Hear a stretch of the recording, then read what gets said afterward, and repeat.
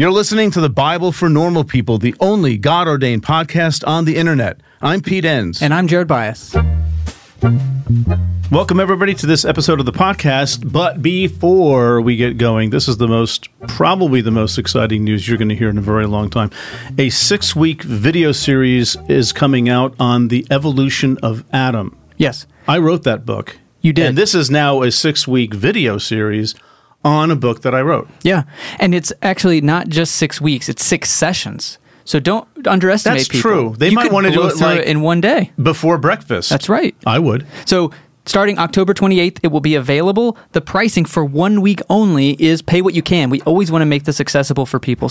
But it's only that way for 1 week. So go to thebiblefornormalpeople.com/evolution video. And the series includes 6 10 to 12 minute videos with discussion questions. So it's great for groups as well. If you'd like to do it as a group, feel free. Or if you're an introvert, do that. Yeah. You can be smarter than the group, right? Be ahead of the curve for once in your life. For competition. That's what we're all about here. Of course it is. So thebiblefornormalpeople.com. It's evolution. It's evolution, man. A competition. Hey, I'm trying to give the link here. Oh, yeah. Go ahead. Give the link. thebiblefornormalpeople.com/evolution video. Okay, on to our episode for today. Yes. What is that? Our topic is, what did the crucifixion do? And our guest is Jennifer Bashaw. Jennifer is assistant professor of New Testament and Christian ministry. And as you'll see as she's talking, I love this combination of both of these. Her scholarly side on the New Testament, but also very pastoral side. And that is at Campbell University. And she mentions a guy named René Girard, and that has to do with a book she's coming out with next year called Scapegoats, the Gospel Through the Eyes of Victims. But just for everyone who's been asking this question for a long time, this is probably one of the questions we get asked the most.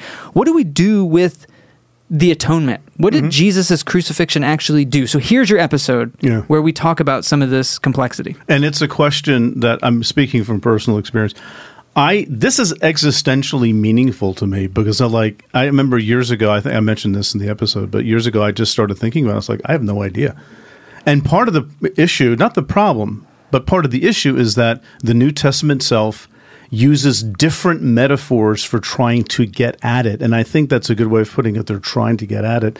And that's sometimes called a kaleidoscopic view, taking all the colors and shapes into account and not sort of privileging one over others. And as a result, you have various views, various metaphors. And that alone is something just worth holding on to and saying, okay, this is interesting. It's a different way of thinking than here's what it means always and for all time. Right. All right. Well, let's have this conversation. Paul recognizes all of this as a mystery, right? And I think that we have lost that concept of the mystery of not just God, but what God is doing in Jesus. And so we don't want mystery. We want to be able to give these concrete words and diagrams and PowerPoint presentation about it, but we've lost the mystery. And if Paul acknowledged it, even as he's trying to explain it, like how are we to think we don't have mystery? We don't need mystery when we think about God. Well, it's that time, folks. It's time for us to talk about microdosing. Microdose gummies deliver perfect entry-level doses of THC that help you feel just the right amount of good. Microdosing can help you get into a relaxed, focused zone easier and stay there longer. It has benefits for workout recovery, sleep, anxiety relief, boosting creativity, and even pain relief. You know, Jared, I have a really good friend of mine who saw that I was taking microdose gummies, and she said, can I try some? And so I gave her some of the sativa strand, and she said it has made such a difference for her at work and just in general, just feeling more alert and more focused. And it's quite amazing. So get 30% off your first order plus free shipping today at microdose.com. Promo code NORMALPEOPLE. That's one word. It's available nationwide. That's microdose.com. Promo code NORMALPEOPLE for 30% off and free shipping. Microdose.com. Promo code NORMALPEOPLE. Welcome, Jennifer, to the podcast. So excited to have you on. Thanks. I'm excited to be here. Well, before we jump into the topic, which I'm eager, chomping at the bit to get into, because I think it's going to be really relevant to a lot of people.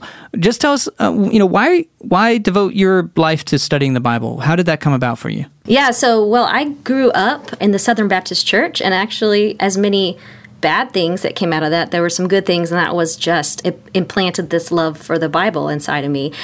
And I got a call to ministry while I was in a Southern Baptist church, and so I've had sort of a long journey trying to figure out what my calling looks like and what what direction I should have headed. And so I ended up not just working in churches, but also studying the Bible, especially the New Testament, on a PhD level, because I wanted to understand it better and then make it understandable to people in the church. And so I've sort of always been with one foot in the church and one foot in the academy. And I just love studying the literature of the Bible.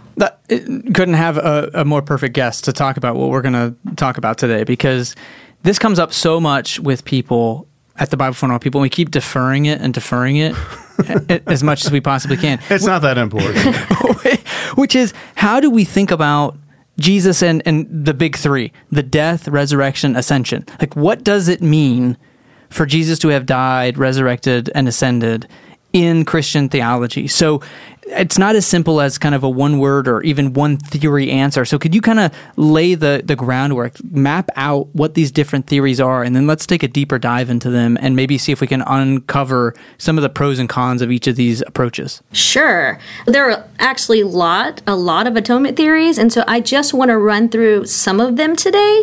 We're not going to cover all of them, but I'm going to run through Christus Victor, satisfaction theory, penal substitutionary atonement, moral influence or moral exemplar theory, and scapegoat theory. And I just want to sort of explain them a little bit and then assess what they're based on in the Bible, like what are their biblical foundations or underpinnings, if you want to say that, and then talk about sort of some positives of each and some problems of each. Excellent. Okay, well let's just jump right in. Okay. Do you want to start with this very fancy sounding one, the Christus Victor? Yeah, who's that? Christus, yes, right. That's right. I'm going to name my next kid that. Yeah. First, I do want to say something for those of you out there who maybe don't know what atonement theory is, because it's really not something that comes up a lot in churches.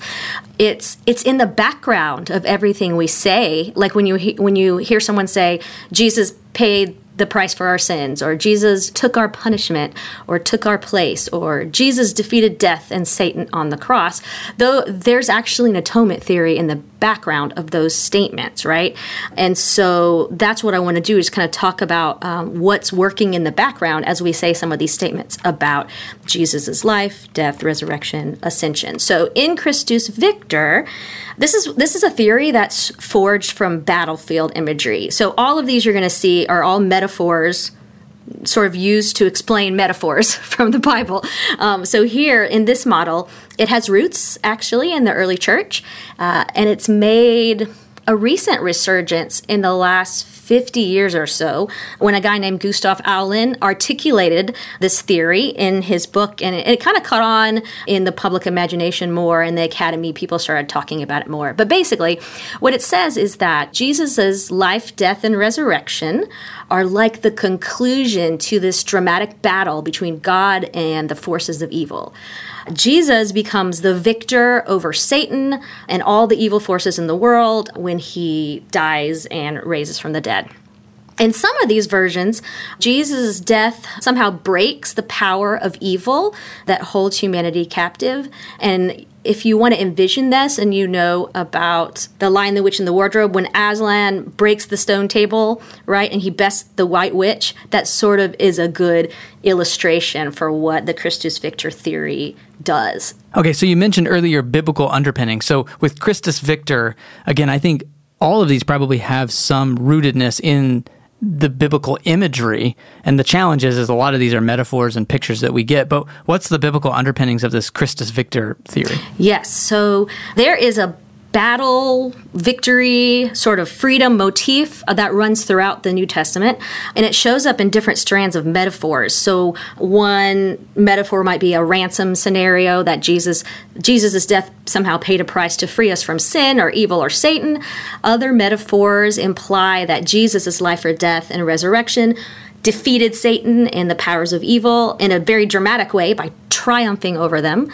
When you want to think about the ransom aspect, there's a focal verse in Mark 10:45, where Jesus says, "For even the Son of Man did not come to be served, but to serve and to give his life a ransom for many."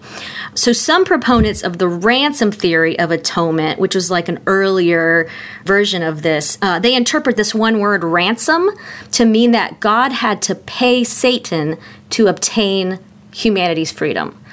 But that is a very fanciful reading of this phrase. Like Mark most likely uses the word ransom in a general way, referring to the price paid to free a slave. He actually does not explain how Jesus' life was a ransom or to whom this ransom was paid. C.S. Lewis, he does take it sort of, because you mentioned him before. Yes. Right? He takes it as paying something that's due to the White Witch. Yes. Who's a Satan figure. So he probably knew better. It just made a great story, I think. It was a great story. Maybe. It's just interesting how the Satan figure is female, but anyway, we don't have to talk about that right now. That's a whole other podcast, Jennifer. We'll have you on to talk about that one. That's right. So all the like this theory and all these theories are not just theories grabbed out of thin air. They're all trying to grapple with biblical themes and texts and concepts that lend themselves towards different ways of thinking about the significance of the cross. That's right.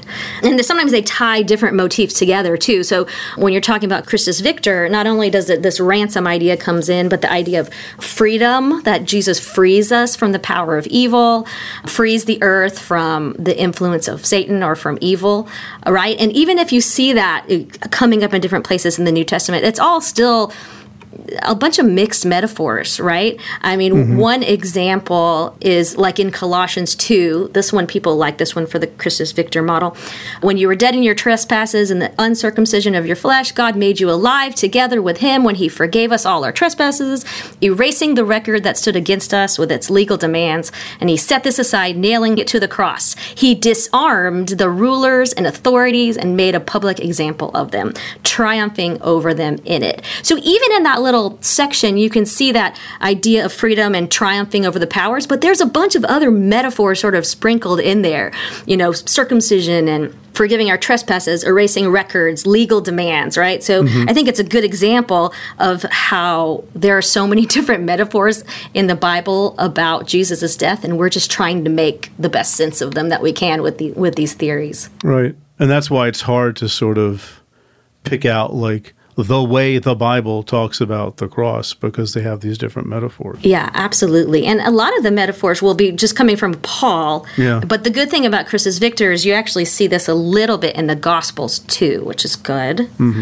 In all of the Gospels, especially Mark, but we see Jesus' power over demons and sickness, over the corrupt forces of the world, over the chaos of waters, all this stuff. And so it does come up, but when you sort of put it together in a package called Christus Victor, it's not exactly biblical, but it is biblical, So Christ is the victor in a battle. Yes. Right. And that's, I guess, an important metaphor way back in the day. Yes. When you've got all these, oppressive forces and things like that. And it was, I'm trying to backtrack to what you said earlier, the very early on in the history of the church, this was sort of a big deal, a way of thinking about it perhaps. And then it sort of died away, but then came back more in the last 50 years or so, right? Yes. I mean, and they've been trying to make it a little less violent. I think the violent imagery bothers some people, and so recently it hasn't been as violent. Like there's even someone who talks about the narrative Christus Victor, but it does do a good job of paying homage to what's happening in Scripture, especially when you read Revelation and sort of the apocalyptic imagery.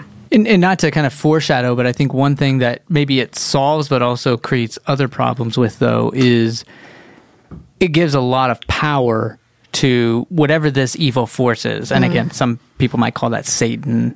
Or so it's almost like there's an equal, it's almost the yin and yang. So there's God, and then there's this evil force, and God's in this cosmic battle, which frankly is kind of like an ancient Near Eastern maybe way of understanding all this stuff. But I think for some people that might be a little bit uncomfortable of like, okay, so there's this force that actually is pretty powerful. Like God has to sacrifice Jesus in order to defeat this pretty powerful My evil hands are being. tied. My hands are tied. I got to do something. Right. Yeah, so So is that a thing that people might say as like maybe going against this view? Yes, that's one of the negatives for sure, this potential for dualism. And a lot of times early on, they said it was Satan. Like God had to rescue us all from Satan, and it gives Satan kind of a lot of power in this. And that's one reason why Anselm sort of came up with the satisfaction theory after that, because not only are we kind of uncomfortable with the idea of Satan having that much power, but he was as well. Okay, so Anselm, when did he live and what did he say? Yeah, so Anselm's living during the 1100s, the feudal times, right? And so what he does is sort of come up with a theory that makes sense in his context, right? So in the feudal system, you have these feudal lords and everybody sort of owes honor to these feudal lords. And he takes the metaphors from the New Testament and he makes them into metaphors that make sense to the people he's teaching. And so the idea here is that Jesus' death has to satisfy the honor of God, right? We have wronged God, and God's honor has been impugned. And so the only way that we can make restoration for that is for Jesus to die. So very much caught up in this feudal idea. Mm-hmm. Okay, so there's kind of an honor and shame factor. So Yeah. How does that, I think it might actually be with this satisfaction theory. I wonder if contrasting it with this penal substitutionary atonement theory might actually help us understand it, because in some ways we don't live in an honor-shame kind of culture, at least in the West, here in America, 21st century. So that may not land as much. Right. But well, maybe before we go there, would that have landed more, though, in the ancient world, like in the actual biblical world? Because, we're big on like context and understanding the world of the Bible. Would honor shame have been part of that ancient context? Yeah, I mean, honor shame is part of the context of the writers and the people in the biblical world. But I think what happens, that Anselm does, is makes it about God's honor. Like, he kind of takes it out of the human chessboard or something and makes it off stage, right? And he starts talking about God's honor, like God is a feudal lord. And so in that way, I think he jumps out of the biblical world and off the biblical pages to use metaphors from his own context. Yeah, he probably, the irony here is that I think he's definitely jumping off the pages of the New Testament where God willingly aligns God's self with an act of shame, which is the cross itself. The thing, I totally agree with you. I think the reason why this might still get some support, even maybe in an indirect way, is you do see some of this stuff in the Hebrew Bible, in the Old Testament, not throughout, but, God's honor is at stake, and somebody has to, the whole scene with Moses in the Exodus story, and, I'm going to wipe everybody out because they've disobeyed me, I'm looking bad, and Moses says, well, you don't want to just wipe these people out because what's Egypt going to say? Your honor is at stake here. So there's something of it, which is frustrating to me, frankly. But we have an ancient Bible. What are you going to do? So Anselm, he's in his own context, I guess, speaking of a feudal system and wronging a superior. You can't just let that shame go. And I don't know. We still, Jared, we have that sort of in our culture. Not like that. I'm pretty shameless. You are, I know. Well, what happens if a student disses you in class or something? You say, how dare you? Do you have doctor in front of you? I'm not petty. Yeah, I am. I'm not petty. So, okay. Well, I want to jump into penal substitutionary atonement because it's the fancy sounding one. It has the most letters in it. And it's probably the one that most people are maybe most familiar with. So can you just talk to us about that? So we talked about Christus Victor. We talked about satisfaction. Talk to us about this PSA, or penal substitutionary atonement. Yeah, I'll probably call it PSA from here on out because it's just hard to say. Okay, so PSA is actually sort of a more modern version of Anselm's satisfaction theory, and so it really doesn't come about until we're talking about Calvin and Luther, the reformers, right, in the 16th century. But there's a lot of legal imagery happening here in PSA, right? You get the vocabulary of justice and judgment and punishment and debts and things like that. And so the premise of PSA is that God's justice, so now we're not talking about God's honor, we're talking about God's justice, cannot allow sin to go unpunished. So divine justice requires that payment must be made to satisfy that justice. Some people actually bring in the language of God's wrath, like in order to ease or appease God's wrath, the payment has to be made. So in this scenario, God sends Jesus to suffer the punishment for human sin in order to pay that penalty for us. All of this should be sounding familiar because this is the language lots of evangelical churches, all of them, probably use. So with Jesus' death then, God's holiness or God's justice are both satisfied by the substitution of Jesus for sinful humanity. So that's where you get the substitutionary part of that.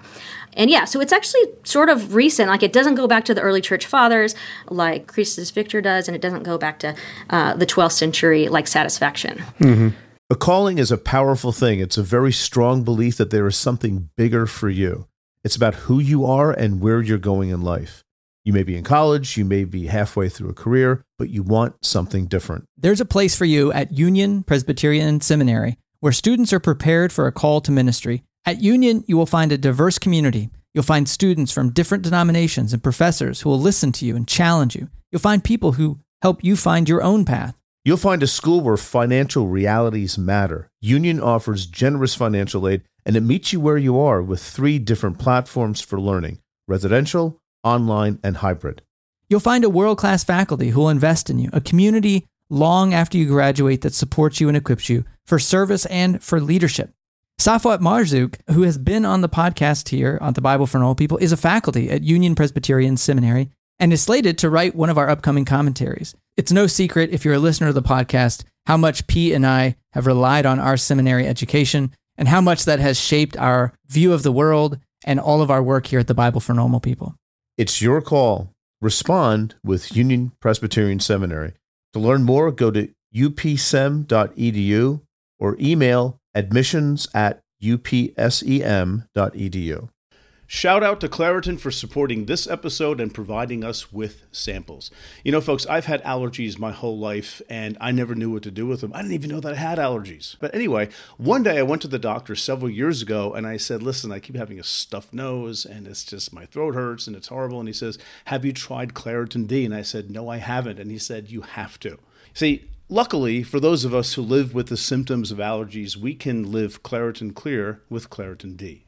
This double-action combination of prescriptive-strength allergy medicine and the best decongestant available relieves sneezing, a runny nose, itchy and watery eyes, an itchy nose and throat, and sinus congestion and pressure with ease.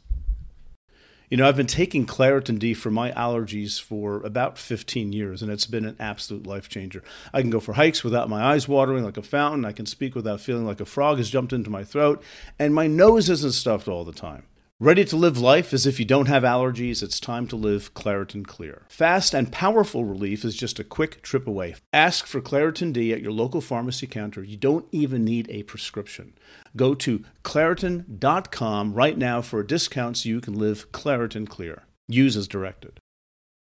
Yeah, but it's this legal context, right? That remind me, Luther was training to be a lawyer. Yes, is that right? yes, I can't remember. Yes. So he is speaking in his context, right, from what he knows, and also to his context. Right. I mean, what a reminder it is that it's hard to do theology and leave your own context and what we bring into it. Right. I mean, absolutely. I find that fascinating. It's also frustrating, but also a little bit liberating because you know you can look at these things and say, well, why have people in the church thought this? Well, there was a pretty major, the whole Protestant Reformation, in a sense, was really deeply, deeply rooted in this model of the atonement and what the cross did. And I don't know, it's nice to know that. Right. Well, and there's also, there's the complicated thing is that there's a lot of context, you know, whether it's Anselm in the 12th century or Luther and Calvin and their legal background. There's a lot kind of brought into the text, but there's also some hooks within the text too. So, you know, we talked some about the passages in Mark for Christus Victor. Yeah. What are sort of these passages for PSA? And why, you know, how have we grounded this in the text? Yeah, right. So this is so interesting to me because, in my opinion, looking at the New Testament sort of overarching message of the New Testament, PSA has the shakiest biblical support of all these major atonement theories. But what people do is they will pluck these verses of Scripture and kind of tie them together in order to support the idea of penal substitutionary atonement. So it's kind of annoying because it makes it sound like it's very quote-unquote biblical, but it's really cherry-picked, I guess is one way to say it, right? Yep. There's definitely a sacrifice motif in the New Testament when it comes to Jesus' death, for sure. And loosely, maybe, it can be interpreted as substitution. But there's also a lot of the, different motifs that are combined with the sacrifice. And it feels like the PSA people will just pluck out those little sacrifice words or things like that. Yeah, can we back up, because you just mentioned something that I think people maybe, if they're not familiar, right? I think people are familiar with the language around it or the idioms or the cliches. But can you just, when you say penal and substitutionary and atonement, can you maybe just for 1 minute on each of those words? Because I think it may be confusing because you say it may be, substitutionary might be hard to find. So, Ed, can you just break those down real quick? Yeah. So the penal part, of course, has to do with paying a payment. Or some people will say, you committed a crime and you have to face the punishment, so Jesus takes your place with the punishment. So that's in the penal part. The substitution also comes in there in that he has to substitute himself for you. So both of those things are working together in this theory. So there's a crime committed. There's a crime committed. That's the committed, penal. right. And then Jesus substitutes himself for you, who should get the punishment. Right. That's the substitutionary part. Right. And the crime is against God's justice, right? Okay. Yeah. Okay. Good. Although,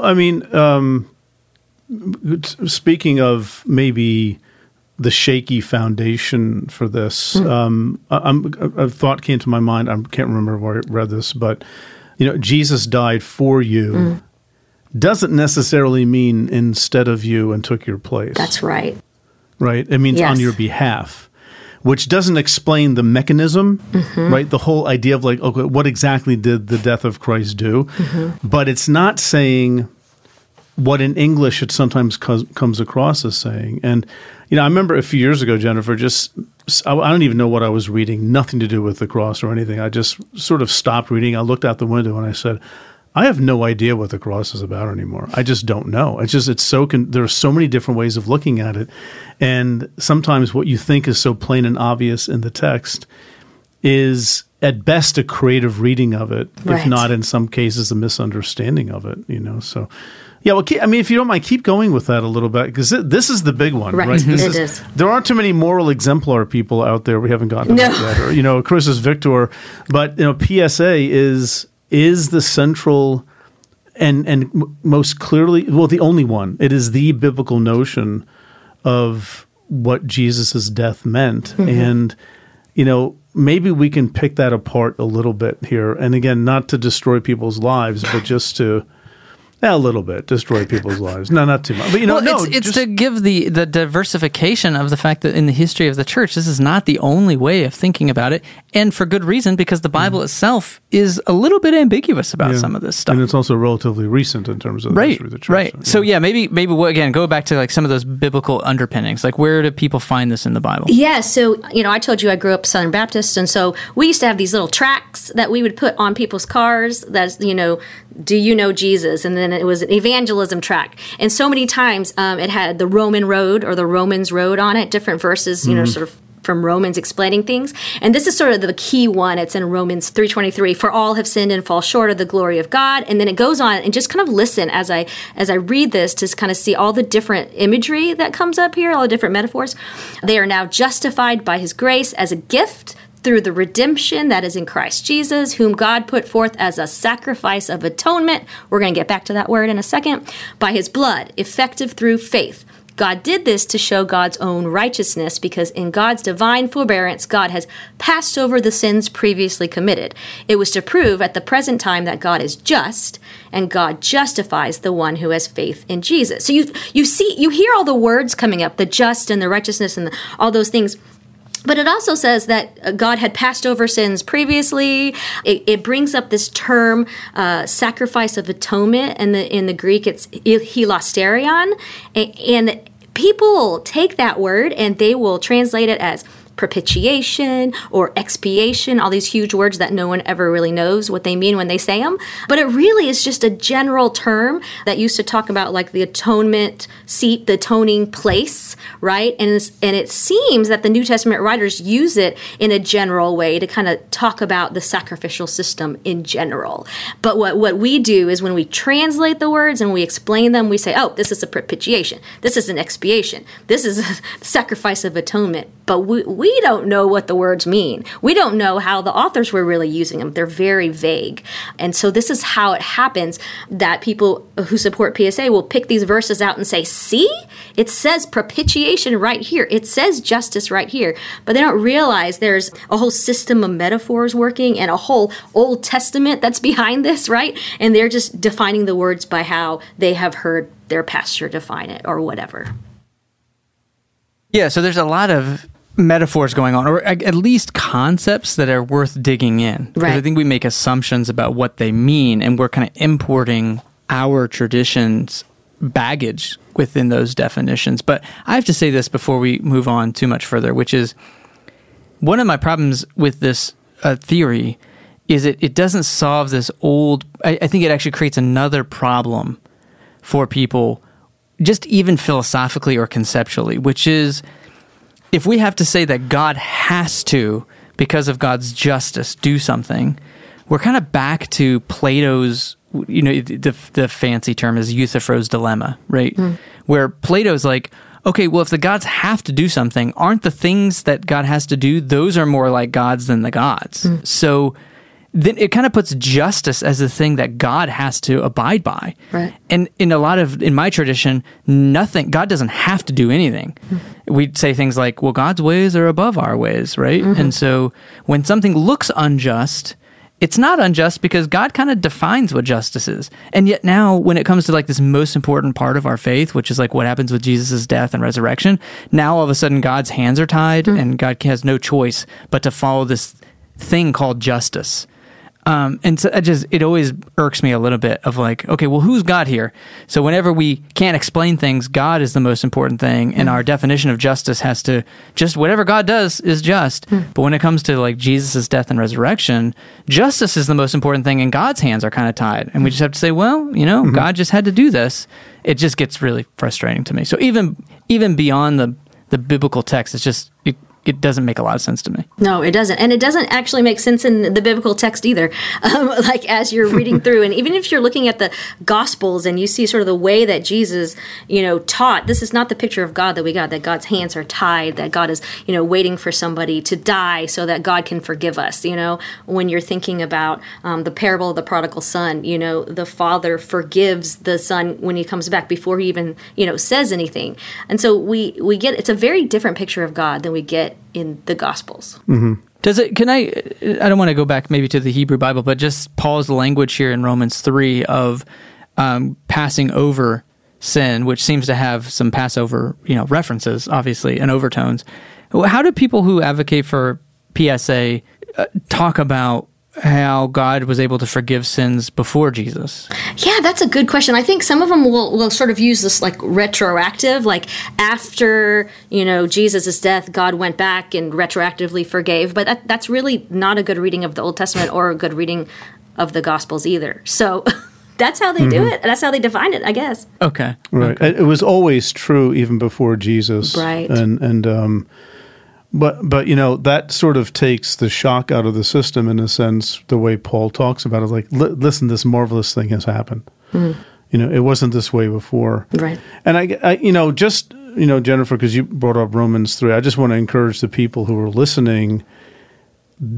Romans 3 is a passage worth spending a lot of time studying and not assuming what is happening, because there's a lot of stuff going on there, and we're just touching on some of them here, but even words like redemption, redeem is like a rescue word.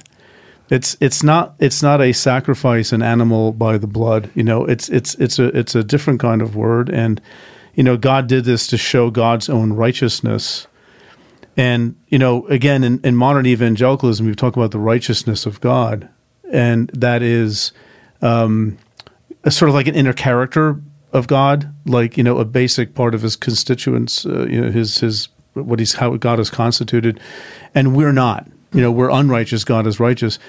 But righteous it doesn't mean that. It means, God's righteousness is God's act in redeeming humanity. It's an act of faithfulness, and it's not like God is the pure, righteous, sovereign Lord looking down, and thou shalt not gaze on this Lord because this Lord is perfect and you're not.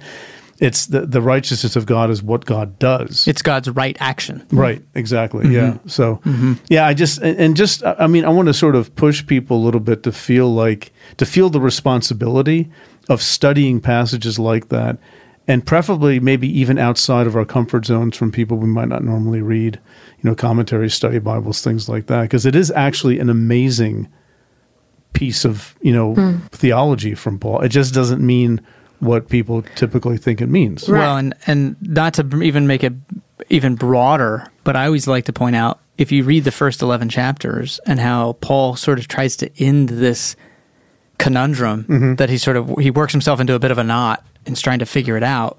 And at the end, he just ends in this doxology. Right. Of like, who knows the mysteries of God? So it's like, we just try to I've just wasted 11 chapters on you good people. I'm sorry. Yeah. It's like, we think Paul's got it all figured out and he's writing this treatise, but even in the larger context of that letter, it sort of ends with you know what? I mean, who can understand the ways of God, really? So I just, do you have any thoughts on that? But I think that's a really good point to make. Yeah, Jared, I think that you got the word right there, mystery, right? Even Paul recognizes all of this is a mystery, right? And I think that we have lost that concept of the mystery of not just God, but what God is doing in Jesus. And so we don't want mystery. We want to be able to give it these concrete words and diagrams and, a PowerPoint presentation about it, but we've lost the mystery. But if Paul acknowledged it, even as he's trying to explain it, how are we to think we don't have mystery? We don't need mystery. And that's probably why we have multiple approaches to atonement, even within the page of the New Testament. Okay, we have a couple more to go here. So let's try to hit those. The moral exemplar or influence theory, could you just explain that? Because I don't know if that's common today or not, but it used to be pretty darn common. It's not that common. It was kind of rejected by the Protestant reformers, and a lot of evangelical Christians today would reject it. But it's actually as old as Anselm's satisfaction theory, and it actually has found some acceptance among progressive Christians over the years, right? So Peter Abelard was the guy who developed this theory in the 12th century, and he's trying to account for the love of God and for the impact of Jesus' ministry on the lives of Christians. And so basically, the purpose and result of Christ's death was to move humans toward moral improvement or right action. So it denies that Christ died to satisfy any principle of divine justice and teaches instead that Jesus' whole life, culminating in his death, was designed to display God's love and to lead people to repentance, to reconciliation with God, and to transformation. Mm-hmm.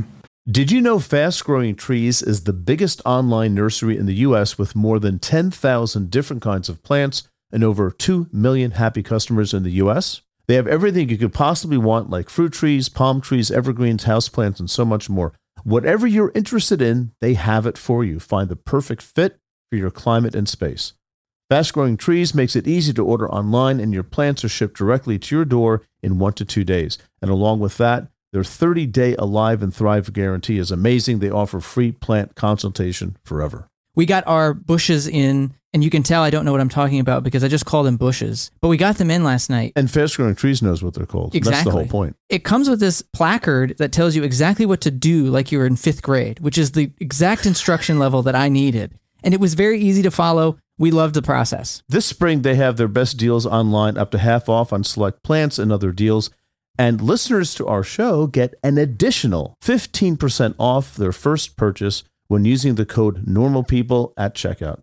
That's an additional 15% off at fastgrowingtrees.com using the code NORMALPEOPLE at checkout. Fastgrowingtrees.com, code NORMALPEOPLE. Offer is valid for a limited time. Terms and conditions may apply. This show is sponsored by BetterHelp. You know, Pete, I've been pretty emotional this week, and I was trying to reflect on why that was. And it turns out, my best friend from college just died. My mom's been in the hospital, and I just haven't taken the time to reflect and process all of that. And it's been coming out in all these wonky ways. And that's exactly what therapy can help with. That's really been my experience with therapy as well. I've benefited tremendously from therapy. And I think lately I've been able to get to the point of why. It's learning to look at your situation more as an observer from the outside instead of just reacting to things, just thinking about it and processing the information. I find a lot of the problems become more manageable that way. And that's what therapy does for me. So if you're thinking of starting therapy, give BetterHelp a try. It's entirely online and it's designed to be convenient, flexible, and suited to your schedule. Just fill out a brief questionnaire to get matched with a licensed therapist, and you can switch therapists at any time for no additional charge. Get it off your chest with BetterHelp. Visit betterhelp.com/BNP today to get 10% off your first month. That's BetterHelp, HELP.com/BNP. So again, just because we spent a little time on Romans 3, what are there any... Was Abelard leaning on the Bible in any of this? Yes. The theme of God demonstrating love in Jesus is sort of ubiquitous in the New Testament, and also imitating Jesus in that. Paul talks about it in Philippians, imitate me as I imitate Christ. Jesus and John calls the disciples to love others like he loved them and be willing to lay down their lives. Jesus encourages the disciples in the Synoptic Gospels to take up their cross and follow him. And so it's all throughout the Gospels. But one focal verse is Romans 5:8. But God demonstrates God's love for us in that while we were still sinners, Christ died for us. And so there's that died for us language, but it reads very differently here, right, than the penal substitution or sacrifice, right? God showing us God's love. Mm-hmm. And it's a beautiful metaphor. And the people who have picked up on it, I think what happens is these are the people that end up really emulating the life of Jesus in their walks of faith. There's one thing you just said that triggered something. I think it's really important how there's even language of sacrifice here, right, in Romans, in something that probably supports another kind of theory. These things overlap, and just seeing the word sacrifice, you can't take that and load it full of, let's say, penal substitutionary atonement. That's because, again, the mechanism of how the sacrifice does something, that's not explained very well, frankly, is it? I mean, I don't think it's explained well. That's why it's frustrating to me. It's just, you have these metaphors, you have these ways of thinking that made sense to people back then, and there was a whole background to it. But we've lost that, and so we sort of inject it with, essentially late medieval theology when you have Luther and Calvin, and to just, it's okay to say, I don't quite understand how this atonement thing works, and I'm going to try to embrace the different voices in the New Testament. Well, that seems like a whole other podcast of where, again, my tradition, more as an evangelical, was that our entire salvation of whether we go to heaven or hell is whether or not we mentally agree to penal substitutionary atonement. That's we were not allowed the mystery of that because our eternal salvation depended on be certain on the theory, right? Which the Bible itself it complicates that. And this is how it works exactly, and you must believe exactly this how it exactly works. Yeah. It's like you don't have to. You don't just read the trust, Bible. I can't do that. You don't just trust that Jesus does something. It's this is that how. you have to believe this is how. Right. And that's how you get saved. With your whole heart. Right. And if you don't, Or part of your heart over several times, right? Yeah. I asked Jesus into my heart 8 times. Right. I think there was a little piece took every time, so it took a while. But, well, I think we could just talk so much about this, and we have so many questions. But let's get to this scapegoat theory. What's the next our last atonement for theory for today? Right. So this is a newer theory, right? It comes from René Girard, and he was a literary critic and an anthropologist and a theologian, very interdisciplinary. But what he does is he first is analyzing human cultures and their language and their literature, and he proposes that there's this problem common to all humanity, and he calls it mimetic violence. And so he goes on and talks about how human societies all across the world deal with this violence that becomes cyclical by focusing their conflict on a single victim, a scapegoat. And you can see this in all different societies. You can see it in the Old Testament as well. And so this outsider or marginalized person or animal will bear the burden of blame, and then that violence in society will sort of ease for a little bit. And so what Gerard says when he gets to the New Testament, he says, well, Jesus is the last scapegoat, or he's supposed to be this last scapegoat, because when he dies, then the gospel writers tell his story and show, look, he's innocent, and we human beings scapegoated him and killed him. And in that revelation that the Gospels make, it helps us understand our own nature and our own scapegoating tendencies, and then that frees us from the cycle of violence. And so, in a way, it's close to the moral influence theory in that we're sort of being freed from ourselves. We're being saved from ourselves as human beings. We need to follow Jesus, but it's not that, God needs to be appeased or anything like that, but we need to recognize the violence at the heart of our societies, and then we can move forward and stop the sin. So it also, I think you said this indirectly, but if this is right, I think it's important for people to hear. Not to overstate, it sort of corrects bad views of God. Yes, it does. Because, right? Flesh it out a little bit. So what they say is, what Gerard says is that this whole idea of divine violence, that, God needs blood, or God needs a sacrifice, or God needs to punish Jesus, or all those things, all that violence, even throughout the Old Testament, is actually our own violence, that we're looking at a mirror, and then we're like projecting that violence onto God. Mm-hmm. And so this is where a lot of people can't swallow this theory. They don't like that idea that we've projected our violence onto God. But there are lots of people now who are exploring more nonviolent atonement theologies here. And I think it's really intriguing. I think it's something that we need to consider. So few people know about Gerard or read about him, but it does make sense, right? Yeah. And he was an anthropologist. He was, yeah. Right, partly what he did. And, again, this is not the word that's going to help everybody, but looking at the evolution of religion, blood's been there from a very, very early time, long before the Israelites ever came on the scene. And it's almost as if, how else could the ancient Israelites have expressed a devotion to their God apart from a sacrificial blood-oriented system? And the way I think Gerard is complicated, and you know a lot more about him than I do. He's French, whatever. He's just a smart guy, but won all these awards. But in the cross, it's like God saying, "That's it. We're done with this now. We're done with scapegoating. We're done with putting your scapegoating on me." Even though the Old Testament might do this occasionally, and maybe the New Testament too, I don't know. But it's sort of a break with. It's a dramatic theory, It's at least as I understand it, it's a break with the way humans have always done it, and that's why I find it very liberating, even if I don't quite understand it. But that's my sabbatical project, trying to understand Gerard. I feel like, it would help us so much if we could just pick up Gerard and easily read him. He's not easy to read. But just like the moral influence theory, what happens is that you see change in people.